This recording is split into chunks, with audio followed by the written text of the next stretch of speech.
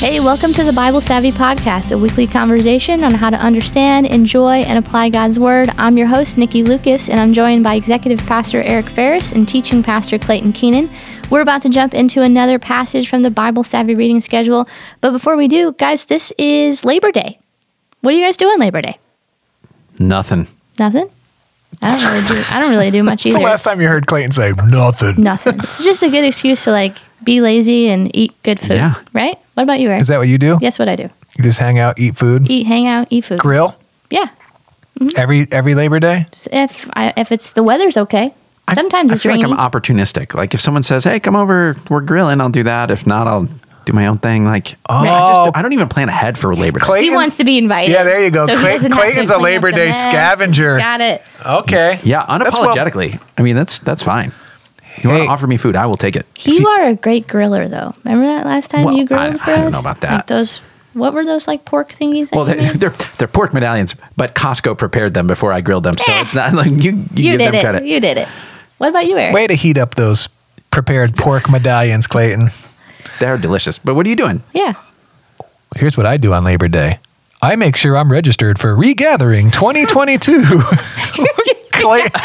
So, I just choked on my water. I knew he was going to say something about this, and it was just the way he did it. And now it's time for obvious cheesy segues. Oh. Regathering 2022 is less than a week away now. It's coming up on Sunday.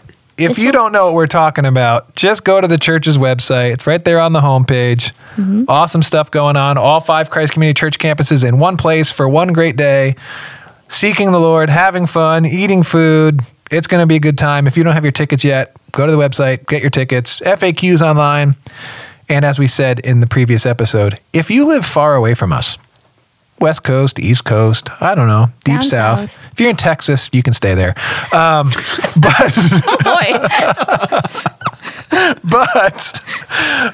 that would be really fun if someone that listens to the podcast that lives quite a distance from us showed up, found us at the Regathering event and told us that you're here because you listen to the podcast. It would be phenomenal. I do love Texans. Yes. I just don't like Texas a whole lot. I've never been there. So they can leave Texas. You just don't want to go there. Yes, I don't. Yes. Got it. Yeah, you're right, Clayton. I did say you can stay there. Thanks for the clarification, Clayton. Just in case someone bought their tickets and they're like, oh. Texans aren't allowed. Aren't you the one that told the story about being on a cruise ship with all Texans? No. Yeah, no, that's still, that's a flashback. That's what Clayton's just having PTSD over there right now. I feel like at some point during the Regathering event, someone in our church is going to come talk to me about the fact that they are from Texas. It's gonna happen. So let me say again, I love Texans. I just don't like the state of Texas. There you go. Okay. Enough said. Clayton. Before we jump in, I've got a little bit more listener feedback, some reviews. Oh, wait, hold on. Oh, gosh. Where were you?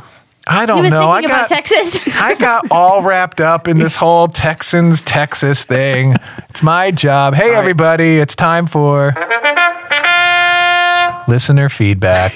It's okay. You'll get the next one because people are going to send in a lot more comments. That's right. A lot more. So I've got a comment here from Cujo Boys 5. Wow. These names are so inventive.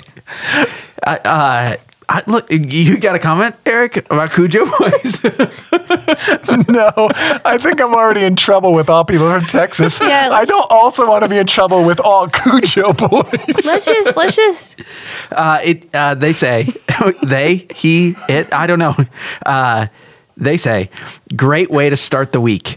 I love this podcast to help center me for the week. Not this week, sorry guys. They collaborate in a way that allows the Bible to come to life in a fun and meaningful way that also teaches ways to grow in Bible application. So thanks, Cujo Boys. Thank you. You just can't say it without laughing. You're terrible. No, I'm terrible. Thank you. Okay. I just want to point out now, because I get accused of making fun of people on the podcast. This is 2 weeks in a row with listener that Clayton feedback. has made fun of listeners who are taking their time to communicate with us through listener feedback. Maybe that should motivate you. We'll make a joke at your expense if you give a comment. How about this one? I got a second comment. It's from Marta Jill. And it says this, love it. Lots of fun and great insights. I like the combo of the 3 personalities. I look forward to listening each week. And to that I say, thanks, Mom. We love you, Mom. Oh, So that's I can't make nice. fun of my mom on the podcast, I don't think. So That's where you draw the line? definitely can't that's either. the line. If I see your mom and dad in service, I do not want them coming up to me and picking a fight with me if I say something. Oh, no, they love you. I know. I don't want to ruin that. So we'll just let Eric pick on him. You want to pick on him? No. Okay. No, No I picks on Mom. I think I spent the better part of the first year of the podcast giving Clayton's parents a hard time. That's very true. It's true. I've moved on to Texans. Oh. That's true. All right. We should jump We into the should. passage, Hey, shouldn't we? thanks for listener feedback. Send us some more, okay? We love it, guys. All right. We are going to be in the book of Galatians again. We are going to be in chapter 4, starting in verse 21. Let me give you a little bit of context. That's the first C in comma.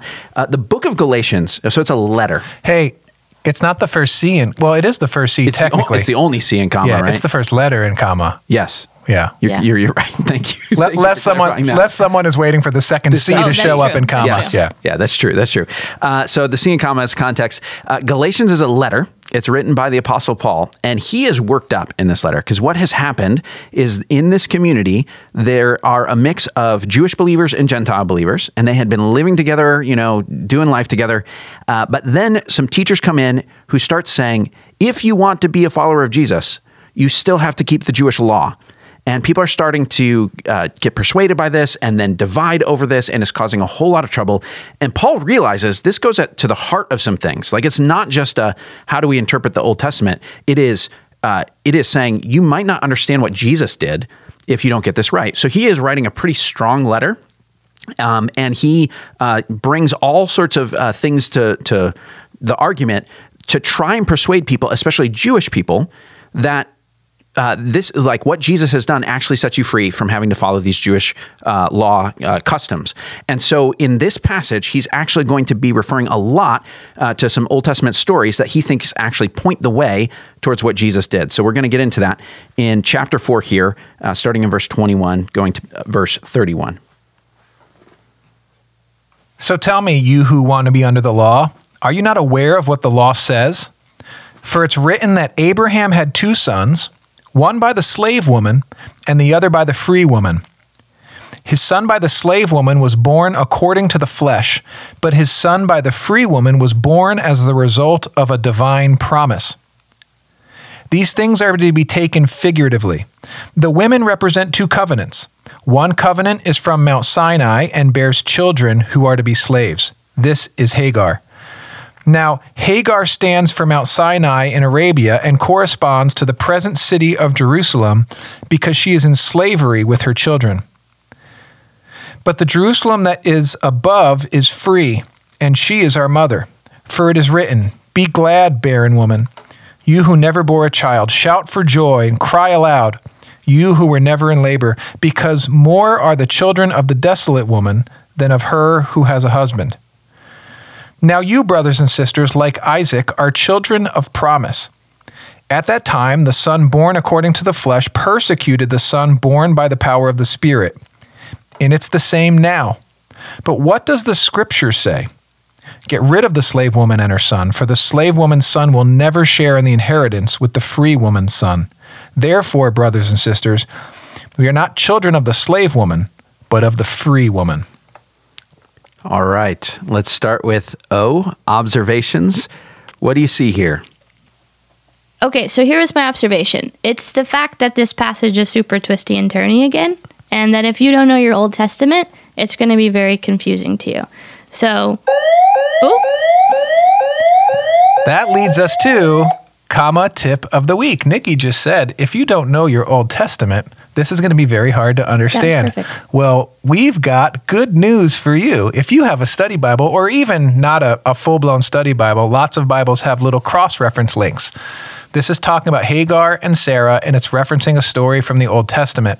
So the Bible points you back to that Old Testament story so you can read it, so you can get the story again fresh in your mind, so you can understand what Paul is doing with the story to explain something else. So every once in a while, just hit those cross-reference links. If you don't know, if you're reading it and you say, well, I don't remember the story of Hagar and Sarah and what were they talking about, then just go back and read that Old Testament story. And this has been your comma tip of the week. Yes, so that was super helpful. Go back, learn your Old Testament, right? But the other thing too is just these terms of like slave and free. And the idea that a lot of people might think, well, like, does that mean like in terms of slavery how I know it, or is it something different? Like, it just gets kind of confusing. So it's another one of those things where you've got to kind of go back and maybe look it up in the study Bible and kind of figure out, what is this? I need to understand it before I can kind of move on from it. I think that's an important part of this passage. Every time slavery comes up, when you're reading the scriptures, it gets difficult because you have slavery as it existed in Old Testament times, and that's a wide swath of time. And then you have slavery as it existed in Greco-Roman culture, and then you have American institutional slavery, which is a different thing. And so all three of them are totally different. There's all these different categories of what we're talking about with slavery. So you're right, Nikki. I would point out the first verse here of what we read. The tone just jumped out to me. Yeah. Tell me, you who want to be under the law, are you not aware of what the law says? Like, those are fighting words. Yeah. So the tone of what you're reading sometimes tells you gives you a clue as to how you should be reading something. And that's what jumped out to me here. I observe, so the Hagar and Sarah, who are referred mostly as the slave woman and the free woman, if you haven't gone back and read that, let me give you like the very short version of this story. So God promises to Abraham, who is very old. So Abraham and Sarah are very old, but he promises to them, you're going to have a son. And so this is supposed to be a miracle. And they have no children. God said, you're going to have like tons of descendants, but first I'm going to give you a miraculous son. And it takes a long time. So it doesn't happen immediately. So Abraham and Sarah, they're like, well, maybe, we should, put our, like strategy together of how we're going to, have an heir, have a son. And so Sarah says, well, I have this servant, I have this slave. Why don't you sleep with her as kind of a concubine? This was a custom back in those days. You have a child that way. They can kind of be, your surrogate, your heir. And so they do this, and they have a child named Ishmael. But then God says, hang on a second. I told you I'm giving you a miracle. And so here's your miracle son. And so then Sarah, who is, in her 90s, conceives and has a child, a guy named Isaac. And these two sons are now there. And the question is, who is the actual heir? Who's going to get this promise that is going to be passed on from Abraham? And the story is complicated, so we won't get into the messiness of it. There's lots of questions if you go read it. But it basically comes down to this. God says, the promise is going to go through Isaac, the miraculous son, and the other son is going to be sent out. He's going to kind of start his own thing, but he is not kind of going to inherit this promise. And so Paul is using this as kind of a symbol of what has gone on in the New Testament with Jesus coming and saying, all right, we're coming by faith through grace, and others saying we're going to try to do this by the law. Paul's trying to line those two up and say there's a parallel between Isaac and Ishmael that correspond with the debate that's going on in this situation. What else do you see?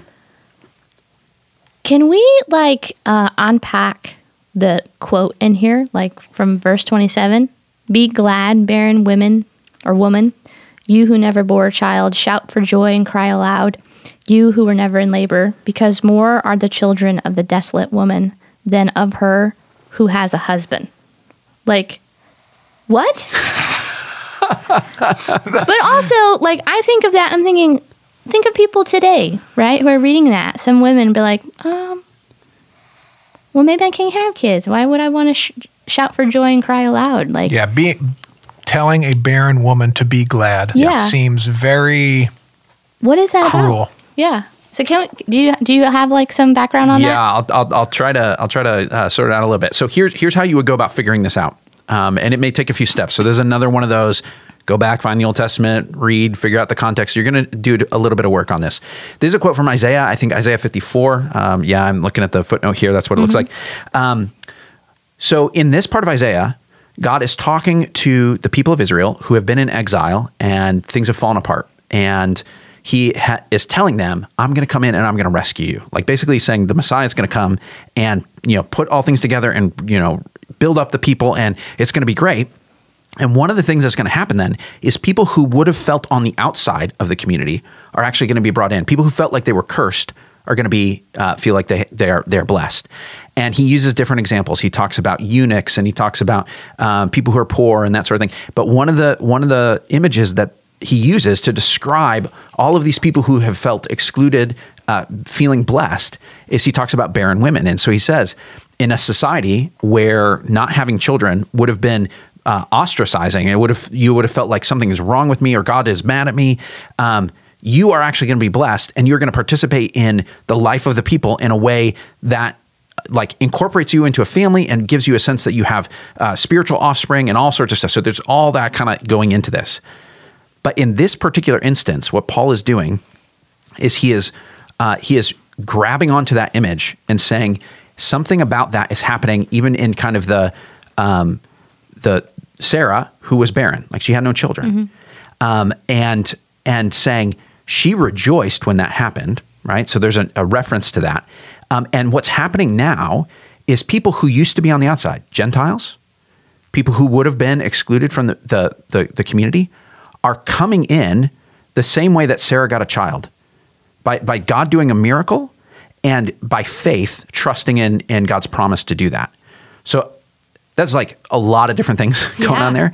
But if you're saying, just like Sarah rejoiced, and just like these people of Israel who were excluded and would rejoice because of the Messiah, these Gentiles who you are excluding get to come in just like Sarah did by faith, not because they had produced something. They hadn't by their own strategy come up with their salvation. God did it by a miracle, and they received it by faith. So that's a lot of work, and I can understand why that would be confusing and not obvious. Thank you. What else? That was a very succinct thank you. Thank you. Thank you. All right, my final observation here of this text is verse 29. At that time, the son born according to the flesh persecuted the son born by the power of the Spirit. It's the same now.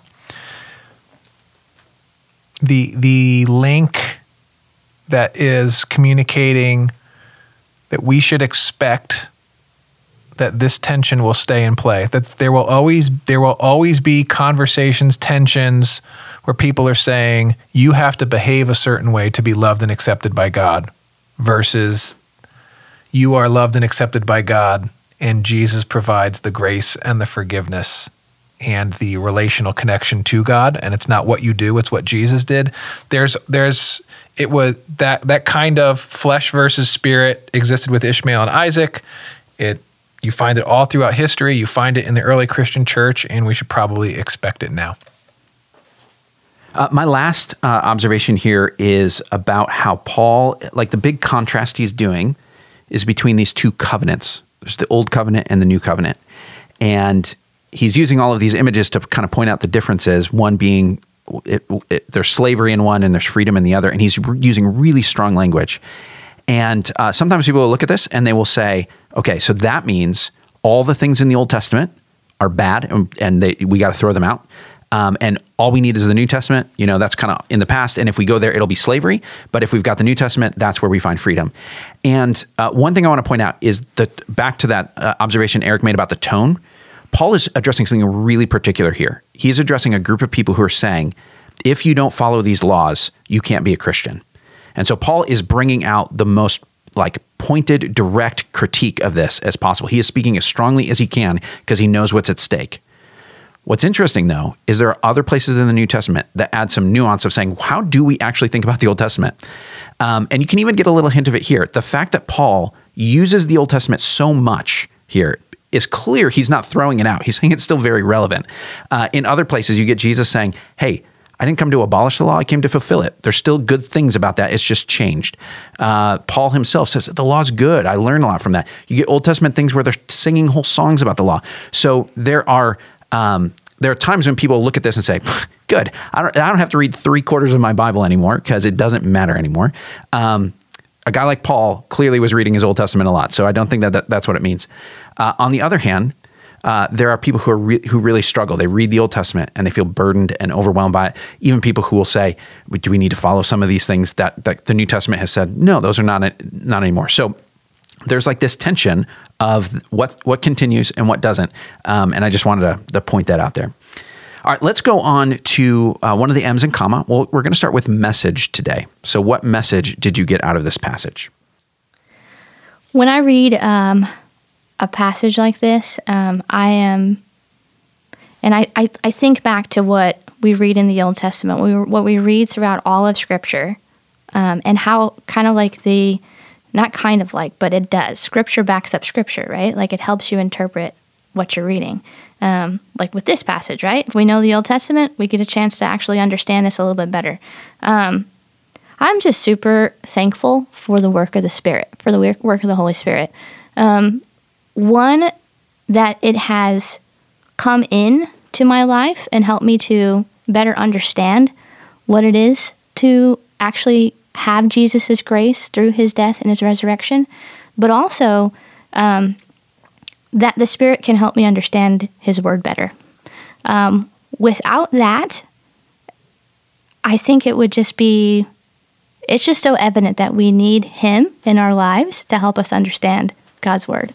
So to me, that I have no way to like make a pithy saying about that. I'm just super thankful for the grace of the Holy Spirit in helping illuminate his word to me. That works.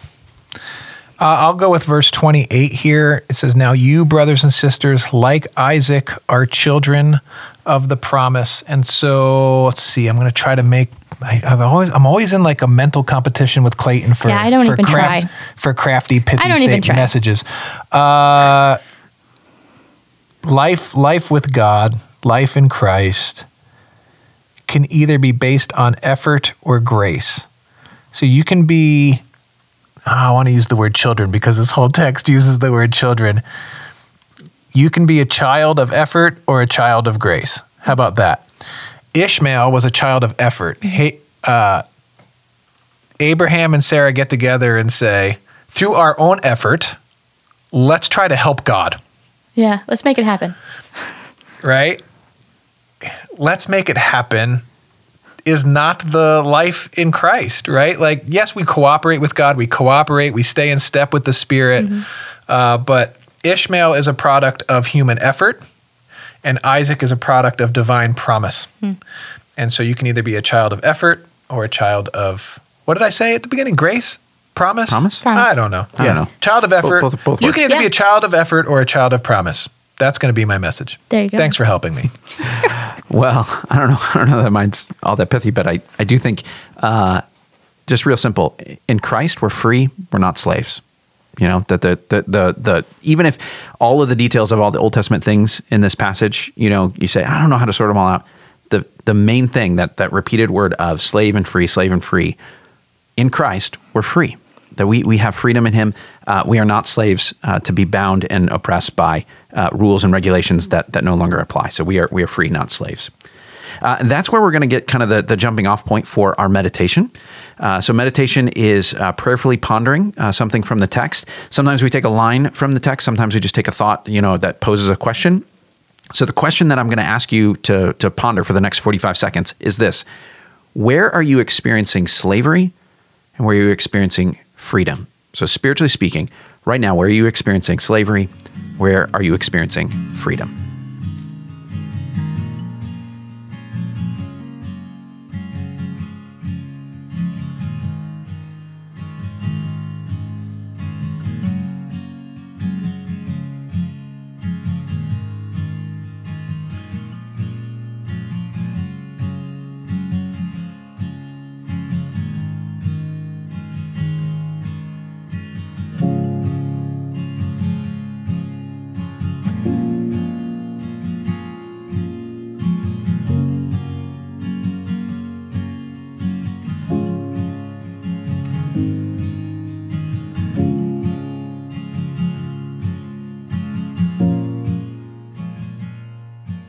All right, let's talk about the A in comma, which is application. It's what we do in response to what we've read. For me, I want to get better at like digging into the Bible and reading it more. What I mean by that is, like, Eric has made reference to this before, but the cross references in the Bible. Like when you're reading something in the New Testament and it tells you to go over here and read about it in the Old Testament. My mom is like amazing at that. Like she will just like find a cross reference and she'll just keep going. And if it leads her to a next cross reference, she'll read that one. And she can read cross references for like hours. And I'm like, Mom, what are you reading? And she's like, I'm just reading everything because it's helping me understand God's word better. And I have done that, but I have not done that as well as what I think I could. And this here and hearing your explanation of how that all connects just makes me really want to learn how to read my cross references better. You know, you could blame that on Clayton. What? Because he created the Bible Savvy reading schedule, and it's tricked you into just reading one short passage a day. So when you're reading your Bible, say, "No, Clayton, you're not going to stop me from." I will not be limited by you, Bible Savvy. Yeah, that's mine. Good. That is a fun way to read the Bible. Yeah, you read the Bible Savvy passage for the day, and then you just go where it takes you, right, as a jumping off point. Yeah, that's a good one. Mine is actually similar to that, and which is Clayton had us do the meditation on where you're experiencing slavery and where you're experiencing freedom, which is powerful, and I need way more than 45 seconds. So I'm going to set that one aside and do that another time because that's a fantastic question. For me, it is actually, if I take that meditation question and apply it to my Bible reading, it is the approach I take to my Bible reading. Well, good Christians read their Bible. I'm a pastor, I should read my Bible today. Versus when the disciples say to Jesus, where are we going to go? You have the words of life, right? Like reading the Bible because it is living and active and it's God's revelation. And so my application is to, maybe it's a prayer walk. Maybe it's I don't know exactly how to apply this. Like, here's the thing you do. But it's a motivation for which you read the scriptures and talking to God about that. Oh, I think I just figured it out. I think I just found out the one statement that sums up all of my rambling there. Read the Bible is a I get to, not an I have to. Nice. Yeah, that's good. That's good. Yeah, I think something similar when we talk about we're free, not slaves. That there is a joy in doing what we're supposed to do. You know what I mean? That rather than feeling like there's this burdensome thing, there is a celebration of saying, I get to walk with Christ. You know, the rest of Galatians talking about, like, you know, it's Christ who lives in me, and you know the Spirit doing things like that is a thrilling prospect. It's not this burdensome thing. It's not a checklist. It's not a taskmaster kind of thing. And so I think finding joy in doing that rather than interpreting those things as obligatory in a negative way.